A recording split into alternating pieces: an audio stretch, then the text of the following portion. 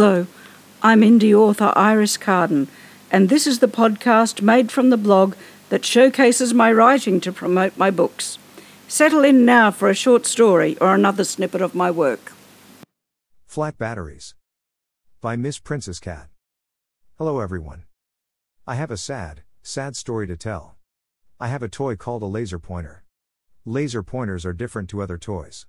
I can play with a jingle ball or a fluffy mouse all by myself, although it is sometimes fun to have a human send one of those toys skittering across the floor for me to chase. The laser pointer I can't work by myself.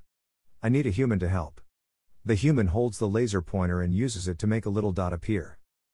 I love that little dot. I chase it around the lounger room. I chase it up the cat tower. I really love it when the little dot dances around the end of my cat tunnel, and I zoom through the tunnel as fast as I can, but when I get there that sneaky dot is back at the other end of the and I spin around and zoom back. Zoomies are fun, especially zooming through the tunnel, but laser pointer zoomies are the most fun.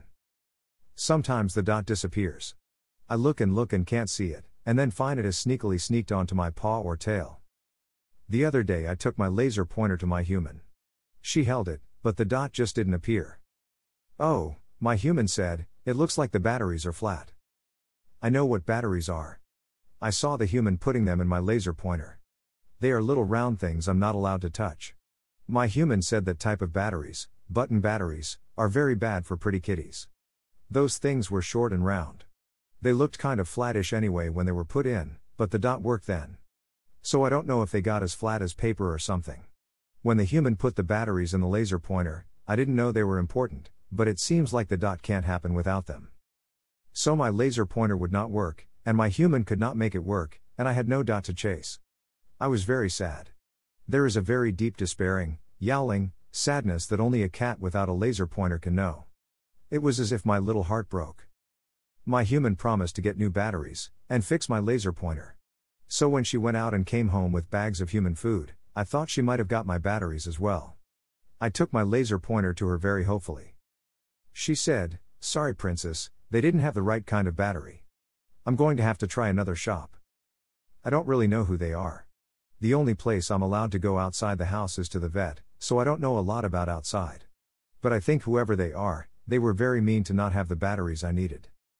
I took my laser pointer away, and I've put it somewhere no one else can find it. I'm going to try to solve this problem for myself. Maybe I can persuade the batteries to stop being flat." Princess not purring. Princess. Princess is a seal point ragdoll cat. Her hobbies include naps, waking the human in the middle of the night, tummy tickles, knocking things off shelves, evading grooming, and petty theft, stealing paintbrushes, pincushions, etc. Her special skills include jingle ball and fluffy mouse chasing.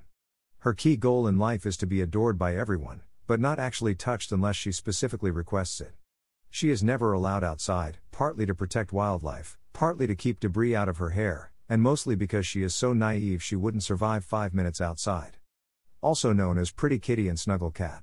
You can find more of my writing and contribute financially to my writing if you so wish at iriscardenauthor.net. You can buy my books at your favourite online bookshop or at lulu.com/spotlight/iriscarden. Until next time, take care, stay safe.